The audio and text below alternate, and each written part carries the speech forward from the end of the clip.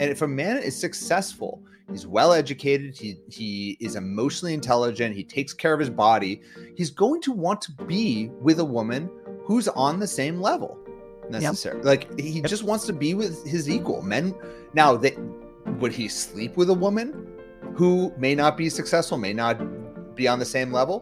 Probably, because he's a guy.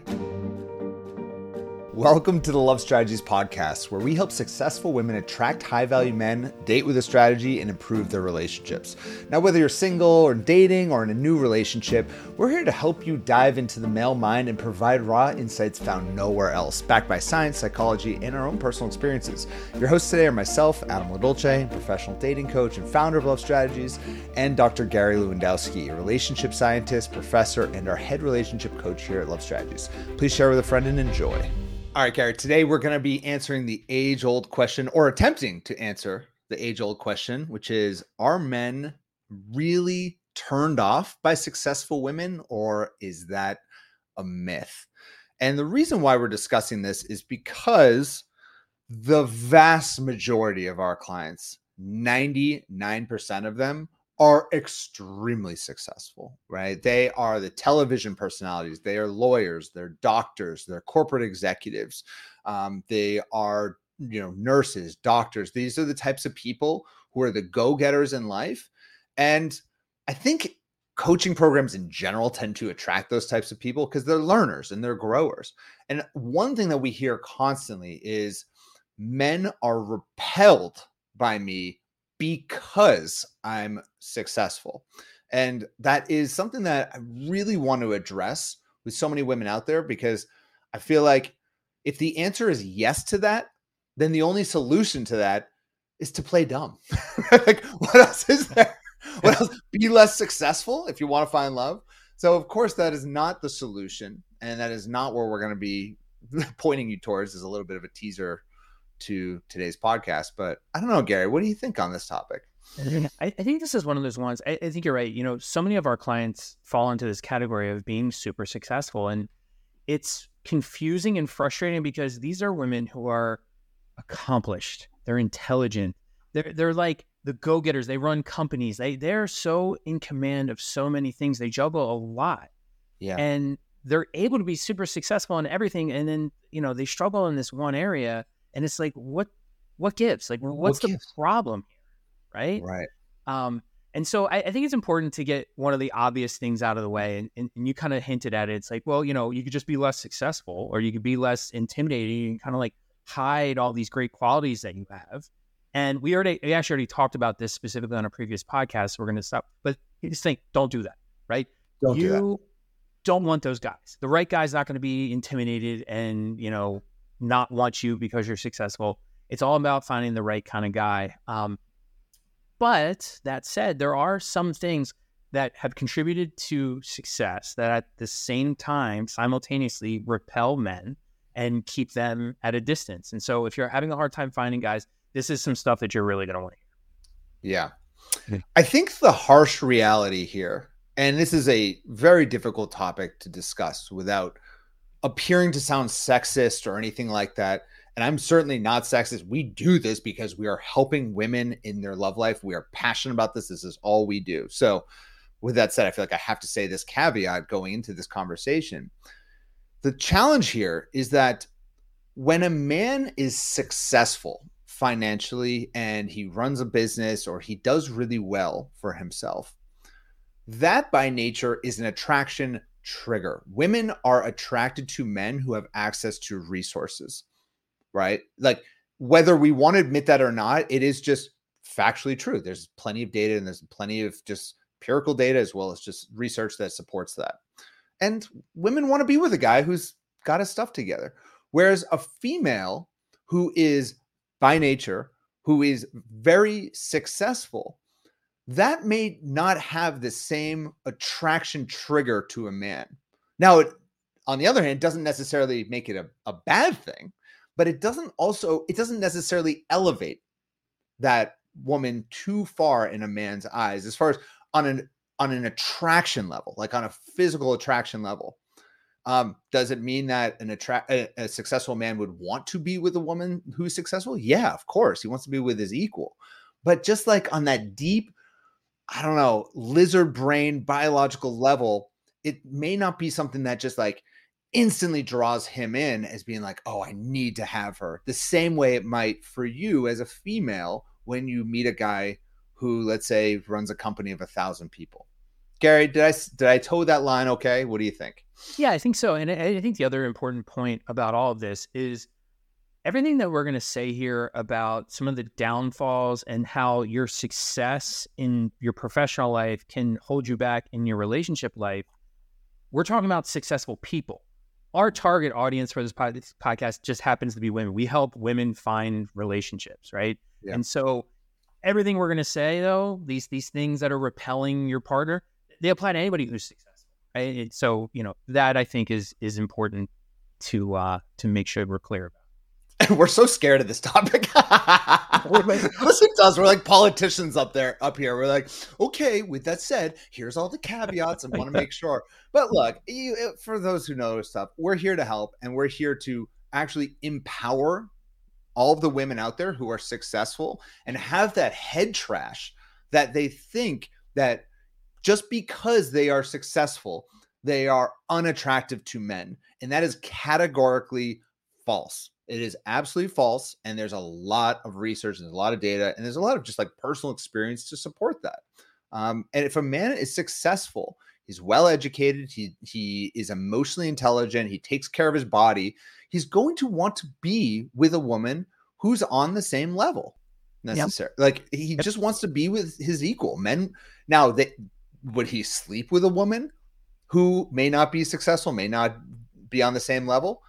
Probably, because he's a guy. That's the harsh reality. Once again, I'm about to get canceled hard here by saying all this stuff. But will he marry that woman? No, he wants to marry the woman who's his equal. And that's the key part of all this. So you're saying there's hope? There's definitely hope. Oh my God. And look, I'll tell you, when I was naming love strategies, I wanted to appeal to the successful women out there who want strategies in their love life. Like, there's a reason why I named it Love Strategies, because those who are successful, they hear strategy and they think, oh, what got me to success in other areas of my life was having a strategy. So maybe that'll work in my love life. And it's actually worked very well for us. So it's my kind of like sneaky inside way of attracting the right type of clients. So let's jump into some of the key points here, because I know you have a few, Gary. Yeah. And so, we're talking about people who are successful. So to be successful, to have that high level role, you have a lot of responsibility. And so anybody that's going to be in that role, they're going to build up a hard shell. Like you need that like aura of professionalism. You spend your day in professional business mode. You have to establish and maintain boundaries, particularly as a woman in that role with your male coworkers. Yeah. It's got to be clear. This is work. This is professional. This is nothing else. And so you're really good. You become very adept throughout your workday at maintaining high, hard boundaries. Here's the problem, though. Those same boundaries that are super effective and necessary in the work professional environment can actually deter guys in your emotional relationship side of your life. And so you need to figure out a way to transition. Hey there, ladies. As you can see, we're just getting this podcast off the ground. And since we don't run any ads, I only have one quick favor to ask in return. Can you just take a quick second right now, pause this episode, and just leave us a review wherever it is that you're listening to the podcast? It really helps us out a lot, and it really does spread the love. And I think the world needs a little bit more of that. So I appreciate you. Now let's get back to the show. Yeah. I've met a lot of women who are extremely successful. And when you first meet them and you're talking to them, it literally feels like there's an eggshell around them that you have to like kind of crack through. And then once you crack through it and you start to actually get to know who they really are, it's like soft and gooey and wonderful on the inside. It's everything that you've been looking for. But it's like, what am I missing here? Like I've actually been talking to women at certain times where I'm like, what am I missing? And I always feel like it's like they just got out of work, it's happy hour, and they're just trying to like transition mode, but they can't because all day long they've had this hard shell. And it is an unfortunate reality, I would say, that women in particular in the workplace have to have this hard shell in order to, I mean, I don't want to say they have to, but they usually will have that hard shell in order to succeed in the 21st century. And that's a whole other discussion, a whole other podcast as to, women in the workplace. But a lot of women show up that way at work. But when you bring that to your love life, it just creates this massive barrier between you and men, and they feel like they can't necessarily connect. So what kind of got you there in the workplace is not what's going to get you there in your love life. Yeah. I mean, the walls and boundaries that make you successful also leave you emotionally unavailable when you're outside of work. And Right. so, you need a clear strategy for kind of making the changeover so that, your work self isn't spilling over into your relationship self. And so Right. when you're off the clock, you got to lead your boss babe boundaries at work and figure out some way to transition. And, talking to some of our clients, some of them will say things like, as soon as I get in my car, I kind of emotionally and mentally take off my professional self and I get back to just being my normal self. And so if it's when you get in the car, get on the subway, get on the bus, whatever it happens to be, when you take your ID badge off, right? You kind of hanging on your Do your people mirror. still have those? I don't know. I haven't worked in an office in like 20 years, so I don't know. People have them, right? People Or your have them. lab coat, you take off your lab coat and Yep. hanging up, whatever it is. But you almost need some kind of symbolic gesture of some sort. It's like, I know for myself, there was a time in my life I had a 3-minute commute from work to home, and it just wasn't enough. I would Right. come home and I would still be in work mode, and I'd be like, dude, go, go, go, go, go. And it was rough. It was rough on my home life with my marriage, right? And it's like, now my commute is about 20 minutes. It's enough buffer to kind of be like, get out of work mode, leave work at work as much as possible, and then, have a home life as well. Yeah. And so this is something, you have to figure out whatever works for you, but there needs to be some kind of switch or some kind of transition. Yeah. If you're leaning to the masculine all day long, if you're a manager, you run a team, or you're constantly just making constant decisions all day, and you are the person pushing things forward constantly, then there has to be, the more that you lean into your masculine at work, the more of what I would call a feminine buffer that you need to have between that and your dating life. If you go from being a judge, all right, all day long, and it's a Thursday, and then you have a date Thursday evening, and you go straight from being a judge all day to that date, you are going to have the hardest shell in the world. That guy will never be able to break through. All right. It's not possible. So what are some things that we can do to step into our feminine? I mean, first off, I would not recommend, if you have a super masculine job, to even go on dates during the week. Do it during the weekend where you can kind of really take that reset. But if you are going on a meetup, at least maybe go to the gym, go to yoga, do something that can allow you to just step into the more kind of like feminine receptive flow of things.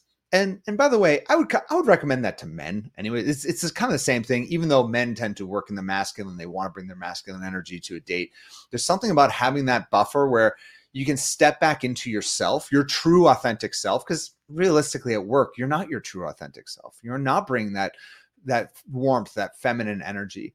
And it's likely we're bringing that to our dating life, and men can sense it and they feel disconnected by it. Yeah. And, I mean, that buffer also helps with some of those date conversations so that it's not all you venting about the problems you have at work and how annoying the person is that sits in the cubicle next to you, right? It's like you need a buffer. Like, your partner will tolerate those conversations, but no partner really loves those conversations, right? And so the buffer is going to help with that as well. A lot of this in this shell and these walls, it's about vulnerability. And for all the obvious reasons, like, you're not going to be emotionally vulnerable at work. Like, no one wants the manager who's crying in the closet about things. Like, no one wants that. Like, so you have to kind of have this like veneer of stoicism and toughness and strength. But here's the thing, like, research shows one of the most important characteristics you can have to make connections with another person is what is just simply called interpersonal warmth. Like you want to have a warm, affectionate demeanor. And this is for anybody, right? Guys, women, it's like, we like warmth. We like, it's welcoming, it's inviting, it gives us a lot of emotional connection. And so all those workplace behaviors run very much contrary to this idea of emotional warmth. Yeah. Typical workplace behaviors. Like these are, I would just say typical workplace behaviors as a caveat to what you're saying. Cause like maybe you do work in an environment that's super warm and you're a very warm manager, and that's wonderful. But across the gamut of being, I'm in the business world, I see how people are in the workplace. Typically people are not that way. And typically managers are not that way. And typically there's the environment. It's certainly if you're like a sales space, if you're a realtor or like, in the business world, it's just not that type of warm environment. And even if it is warm, there's still this idea where you're very likely, if you're successful, you have people who are reporting to you. So there's this power structure that exists within the workplace. Whereas when you go on a date, there is no power structure in that way. It's very much so two equals coming together to connect. So it's just like it's a massive shift that you want to be able to make from one thing to another. I even remember this myself. Like when I was single, I was a dating coach for many years, being single, like 5 years. I don't know. I'd have to remember exactly. And I remember I'd go on dates after like coaching people, and that was not good. That was not a good transition, because I went from this very like directive type of mindset where I was kind of the boss with the coach, like not obviously with coaching, I'm not the boss, but like I am the one that tends to have the advice, who's giving the advice, who's advising. And when you go on a date, you don't want to be advising someone. So I had to create a pretty harsh transition from like coaching days to like Adam's dating life days, even though they were like, I was coaching on dating, but still I didn't want to go on dates on those days. Does that make sense? I don't know. No, I think it makes total sense, right? Because really what you're talking about are roles. And so like I'm a social psychologist, and social psychology is all about how context, the situation you're in, shapes your thoughts, behaviors, motivations, all that stuff, right? Yeah. And so, I know personally, there was a time period where for 6 years I was department chair. So when I was the chair of my department, I was in very much a managerial role. And one of the things you had to do is like, there was a lot of stuff going wrong that you didn't want everyone didn't need to know about it. They didn't need to like bother themselves. The faculty didn't have to bother themselves with these things. So you put on a brave face and you act like you put on this like aura of strength almost. It's this idea of stoicism. As a faculty member, I don't have to worry about any of that stuff. It's a lot easier to make the transition and be warm and fuzzy. And like, I don't have the managerial mindset. And you're just chilling, dude. You're just relaxing. It's so much, but it's like, the transition coming home is very different, because it's like, I take care and I help students, right? I help people, like even in, coaching relationship stuff. It's actually made my relationship self even better than it was before, right? I mean, sometimes transitions are different kind of depending on your role, but like if you're in a role, particularly managerial, where you do have to kind of withhold your emotions and hold things back, this falls in line with this idea of stoicism. Stoicism is being emotionally in control, feeling in control at all times. And this is like all the rage, like, the obstacle is the way, like this is a thing. And it has a lot of benefits in a lot of ways. But one of the things that research shows is stoicism is not ideal for relationships, and it's not always ideal for well-being. In particular, there was a study that just came out that shows that people who are more stoic, particularly this idea of like withholding emotions and not letting everything kind of spill out all the time, they actually are more aggressive in their arguments in their romantic relationships, because they tend to kind of like hold things in, and all of a sudden it's just tipping point and then explode. Right. Or pretend it doesn't exist, Right. Like, oh no, I'm not bothered by that. But it's like, you're not bothered by it until you are. And then all that self-mastery and control goes out the window when you're a little bit tired, hungry, or stressed. And it's like, unleash the floodgates, and then you have a problem. And so, This is another one of those things that's just like, you don't want that stoic kind of behavior from work to spill over into your relationship. Yeah, it's interesting. I didn't know we were going to talk about stoicism because I struggle a little bit with that, but I like it. I think this is an interesting conversation, and I agree in principle with what you're saying. I do think it's more of a spectrum. On one side, there's stoicism, and then on the other side is total lack of emotional control. Right. And it's more so, I think that the key to happiness in life is to be able to, I don't want to say control your emotions, but tame your emotions, especially when they're totally irrational, and be aware of your emotions. That's probably the biggest, is when you sense the emotions coming up, noticing that they're there rather than just acting on every single emotion. And sometimes like you might feel angry or frustrated, and whether it's professionally or romantically, sometimes you might feel anger or frustration, and you feel it for a moment, and then you kind of rationalize it. And you say, you know what? That's actually irrational. Let's move on. Sometimes, though, you might have to take a look at that and be like, where's that coming from? And so, honestly, I don't know if I'm digressing here, but I think it's personally, this might go against the research. I think it's more of a spectrum, because I think stoicism is also really helpful in certain circumstances. Yeah, I think that's true of everything always, right? It's like, categorical thinking is always wrong, right? It's Right. not either or, it's somewhere in between. And so, yeah, I mean, there's going to be a time and a place for these things. And I think really what you're talking about is emotional regulation, Yeah. right? You just want to be like, it's emotional intelligence almost, where it's like you can identify, see things, and then act appropriately on those emotions. And so that takes some regulation. And so I think regulation is kind of that happy middle point. Too stoic is like, nothing bothers me. There's no problem. Like I'm like a blank slab of nothingness because Yeah. I'm just not going to react to anything ever. And it's like, that's tough. And, that's stereotypically how guys are socialized. Yeah. It's, it's like you tell little boy, like you see little boys all the time. It's like, don't cry, don't cry. Yeah. Toughen Little up. girl, Toughen up yeah, that little lip. girls aren't told that. Like it's, I put a whole story in my book about how when I was a kid, I got hit in the head with a ball. My dad was my coach. And like, I wanted the ball. I was like 8 years old. I wanted the ball. And I looked at him and he pointed at me. He's like, not here, not now. No. And I was like, okay. No, this is Shuffled down Philly. Yeah. We don't do Shuffled down that. to first base. And it's like, if I was a girl, would my dad have done that? Me knowing my dad, probably. But like, it's just not. Yeah. So bringing that stoicism is really, that's a. We should have a podcast just about masculinity. I think that would be an interesting That's one. a good one. Yeah, I so we don't have to like go. We won't go into it here so much, but I think there's one other way that like that stoic nature kind of comes into the relationship, and it's this idea of like, I'm going to withhold because I've been burned before, and so that's seems adaptive in a lot of ways, right? And maybe like you were with someone who was narcissistic because you want to be part of a power couple and like this, but then like 3 months later, it all unraveled and it sucked. But it's like you kind of have to have this, it sucked, it happened, you have to move on. And so it seems like stoicism it would be a good thing in that case, and like bringing some of those work behaviors, professional behaviors into your personal life would be good. But the problem is like you can't keep out the bad experiences without also keeping out the good. Right. Right.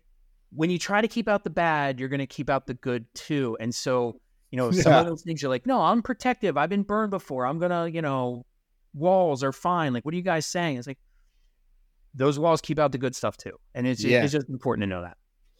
I totally agree. I think of like someone who's pretty topical right now is Tom Brady.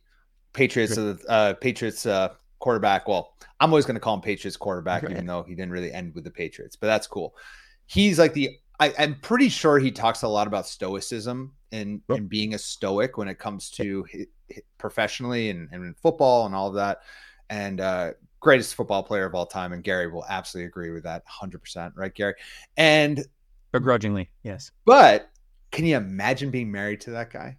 Can you imagine that? And by the way, him and Giselle ain't no mo right now. They are done because I'm sure, especially during the football season, it was like she couldn't squeeze an ounce of juice from this guy. Just like no emotion because he's just like so focused. This is what I got. And there's just no connection there. And so I think that there's something to this idea of understanding your emotional. What was the word you used earlier? Emotional regulation. Understanding where you are in the spectrum there, and if you are going on dates, back to full circle. We've gone on a tangent on this one, but going full circle, when you are going on dates and you're bringing that kind of stoic type of energy to the date, it's going to be very, very hard to connect. So maybe deregulating a little bit on the emotional side and building that real connection. And that means opening up sometimes about the negative stuff as well as the good stuff. And that's a beautiful thing. That's how you can connect with people. Interesting conversation. I've never thought about this before and talked about this. This is good. It's good stuff. Yeah. I'm a huge fan of stoicism, and I'm generally a fan, obviously, of like just bringing anything I encounter in life and applying it to relationships for an insight. And so I had recently been reading about stoicism, and I was like, I wonder if there's any research on that. And then sure enough, there was. And the best part about having this podcast is you get to go learn about the research, and like some of this stuff literally came out within the last couple of months. Right. It's fun to be able to kind of share it and apply it in this way. So. Yeah, I left a comment on our notes before this one, and the outro is all about stoicism. Like, what are you talking about, Gary? I believe in stoicism. This is what are you talking about? But now we're talking about. I don't think we didn't even talk about that comment going into this, because we were probably like, yeah, I'm just going to talk about it and we'll go from there. But I think it's really good stuff, and I really do think, full circle, this is one reason why women who are successful may not be building those connections. And it's not because of your success. It's because of what got you to that success. You might be radiating into your love life. So very important. Yeah. Speaking of things that help you be successful. So you're a successful guy. Would you consider yourself type A? Yeah. I'm annoyingly type A. Your words. Your words. I'm type A too. 100%. You know what type A people love? What? They love a good list. Oh, like they love a good to-do list. And I know you love a good Trello board. Oh yeah, Gary, you got your Trello board here at Love Strategies, and you color coordinated it. You got really dorky. For those who don't know what Trello is, it's just like a project management type system that we use internally here. So yes, my type A-ness, I went full beautiful mind. I had colors. I didn't have strings in my basement. I didn't go that bad, but electronic, it was all there. Right. And so all there. When you're successful and you have a lot of things going on, you start getting into lists, you get in these organizational kinds of things. This is all super adaptive, super necessary for your professional life. But in your personal life, that can hold you back. Yeah, it really can. And we have a little love step 2, where for those who are just listening now, the little love steps are our step-by-step strategy to helping a woman who's single to attracting long-lasting relationships. And there's 7 very specific steps that our clients take in order to get there. Little love step 2 is where we create what we call a love vision. And a lot of times when our type A clients come in, they'll get to little love step 2 before even getting into our strategies and how we do it. They'll be like, oh, I already have that. I already have a love vision. Like, great, tell me about it. Like, okay, let me take out my notes. And it's just like a stack of papers, just like 3-ring binder, ready to go. This is everything that I need. And he needs to look like this, and he needs to be like this. And he's going to, they've developed their perfect human. It's almost like if an AI could create this man, they would just be like, here you go, create it. But we're not there yet.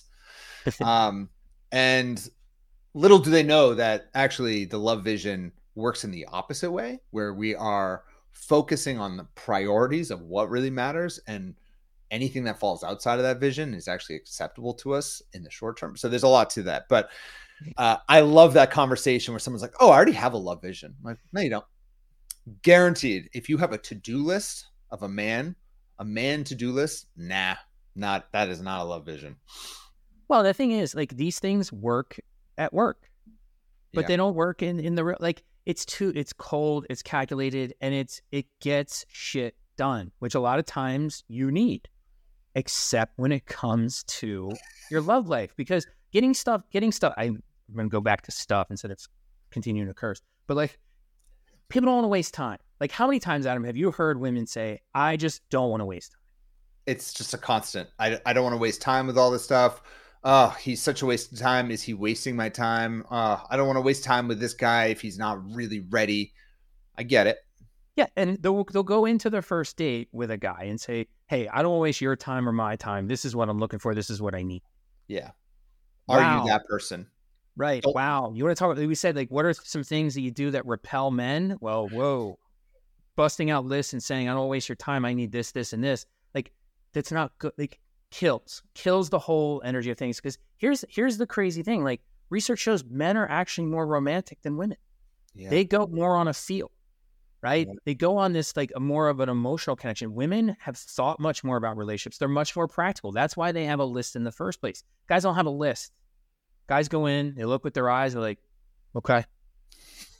It's not necessarily just their eyes. It's how they feel leaving that date, or how they feel about you. I mean, men aren't going to remember what you say, but they'll remember how you made them feel. And when you sit down, and I've had this happen to me, where I sit down with a woman on a date, and seriously, within minutes, like we've just met, or like maybe we met somewhere else like for 10 minutes and I got her phone number and now we're going on a date, whatever. 10 minutes in, she's like, "Look, you seem like a great guy, but I don't want to waste my time here. I just want you to know I'm looking for something serious, and I just want to see if you are as well." I'm like, we've just met. Right. Like yeah. Okay, you're looking for something serious. I'm open to something serious, but I don't know about with you, and the way that that's framed now puts me on this defensive where I'm like, if I say yes, does that mean we're now like dating? It is so much putting the cart before the horse. It's ridiculous. And you leave that moment feeling like kind of icky. You're just like, ugh. Like, for all the women listening, have you ever gone out with a date who's just like on a date with a guy who's just like, he's too much, too soon, too needy, and you feel almost like, I don't want to be around that person. Too much for me. I don't know. I didn't feel it yet. That's how guys feel when you're just trying to save time by jumping to the good stuff. Yeah, and maybe you're not that bold where you're like, just jump in and say, like, but it's maybe like hinting at things, like talking about what you guys might do for your in the summer, and it's, only January, or just like anything that's like a little too, like, it's jumping ahead to step 10 when you're really just on step 1 or 2. And Right. it's something to look out for. And, all this fits into that checkbox mentality. And it's like, no one wants a checkbox romance. No one wants a to-do list love affair, right? And so that's just not how relationships get started and how relationships work. Yeah.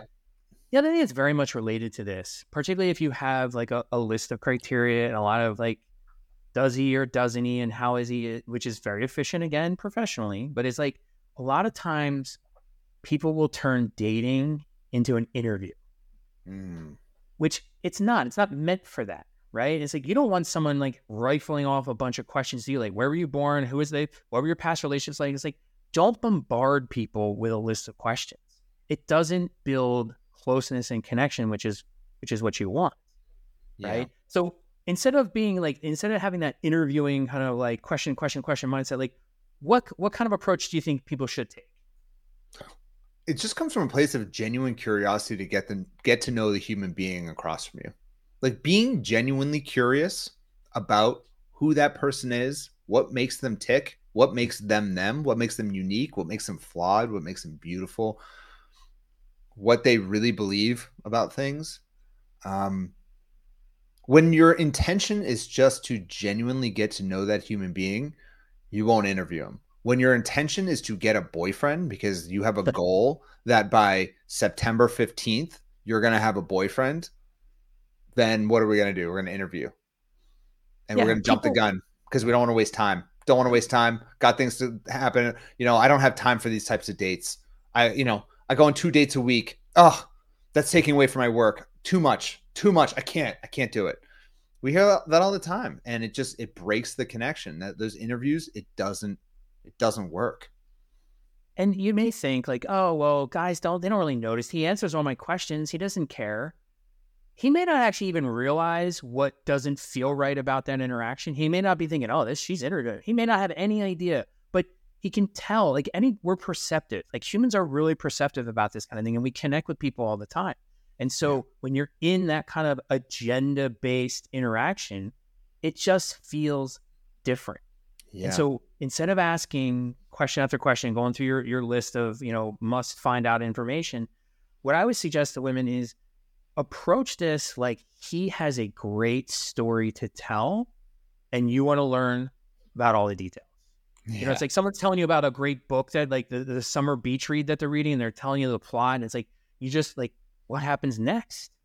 Like that kind of approach to a conversation is always going to be more genuine, more authentic, and actually get you better information. Yep.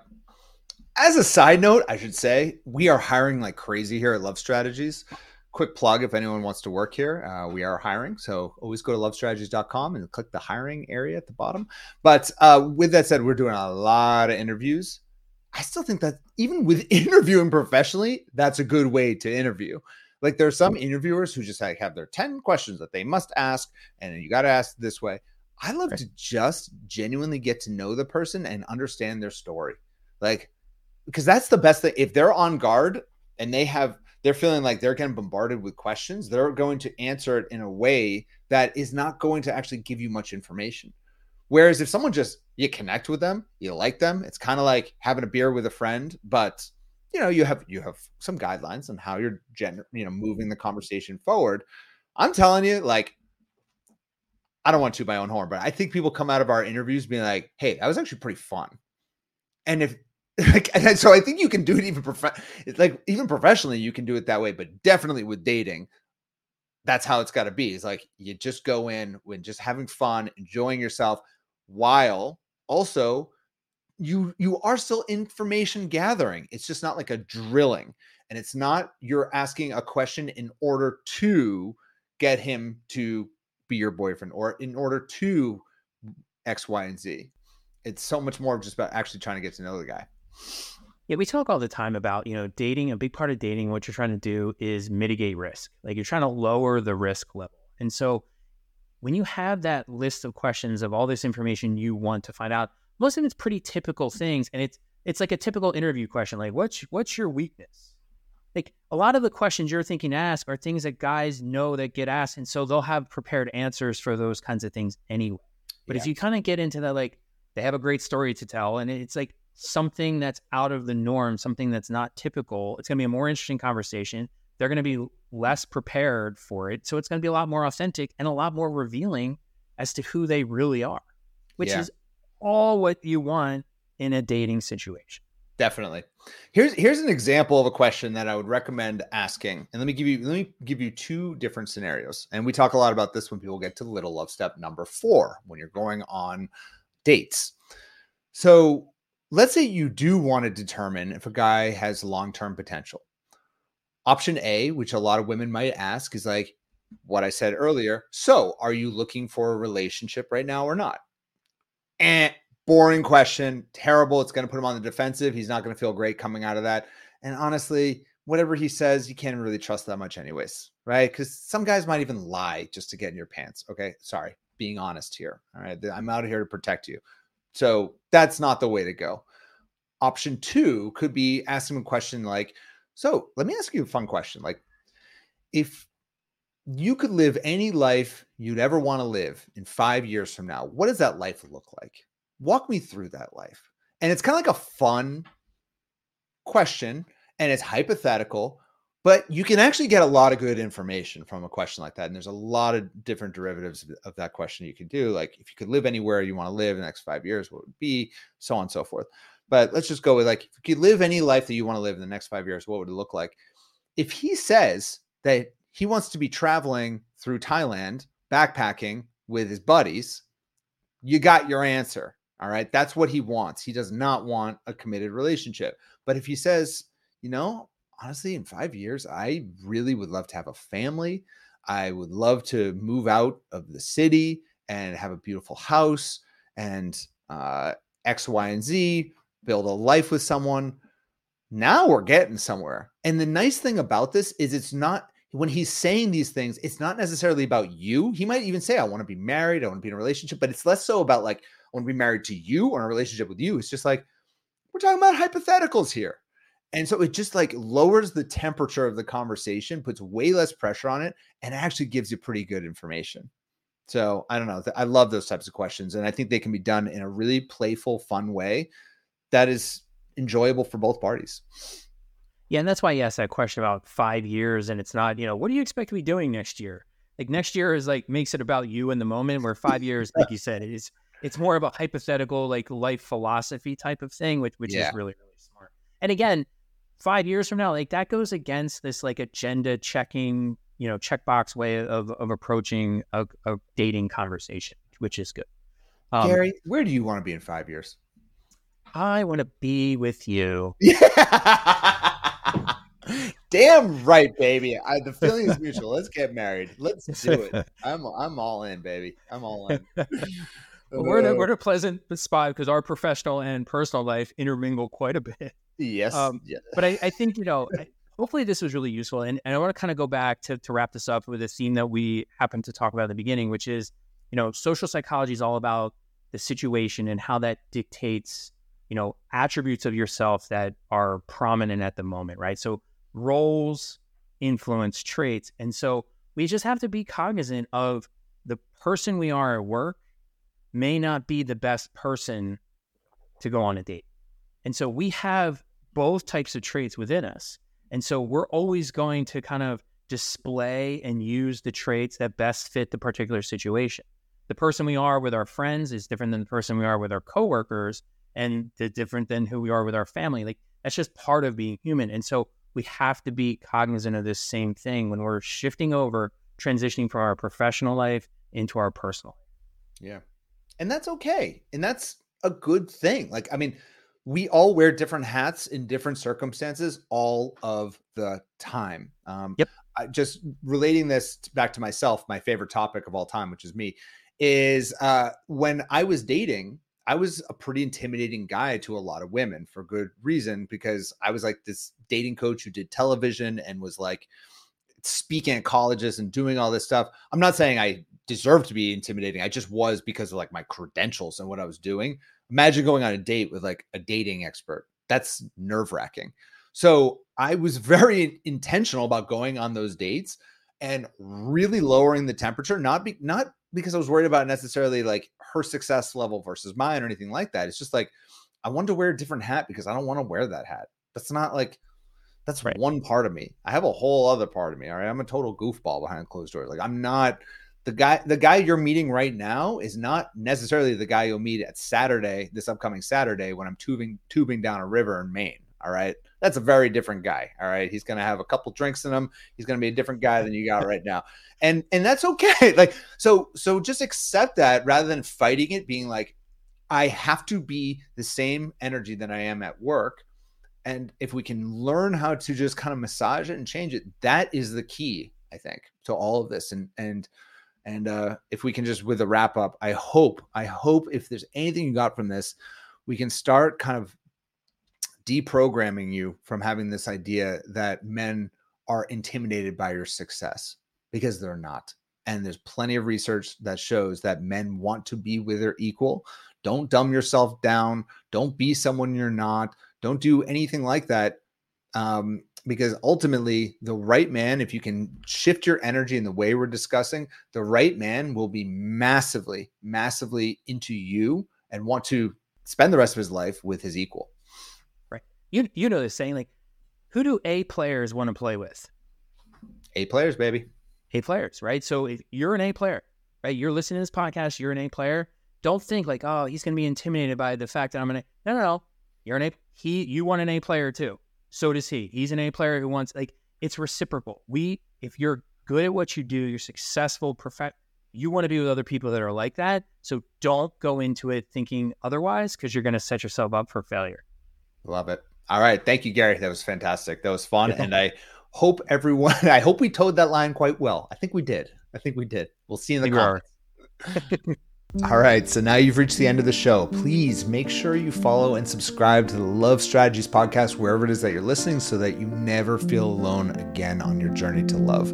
As always, if you want to unlock all of our love strategies and begin your love life transformation, head on over to lovestrategies.com to get started. Stay beautiful, and speak to you next week.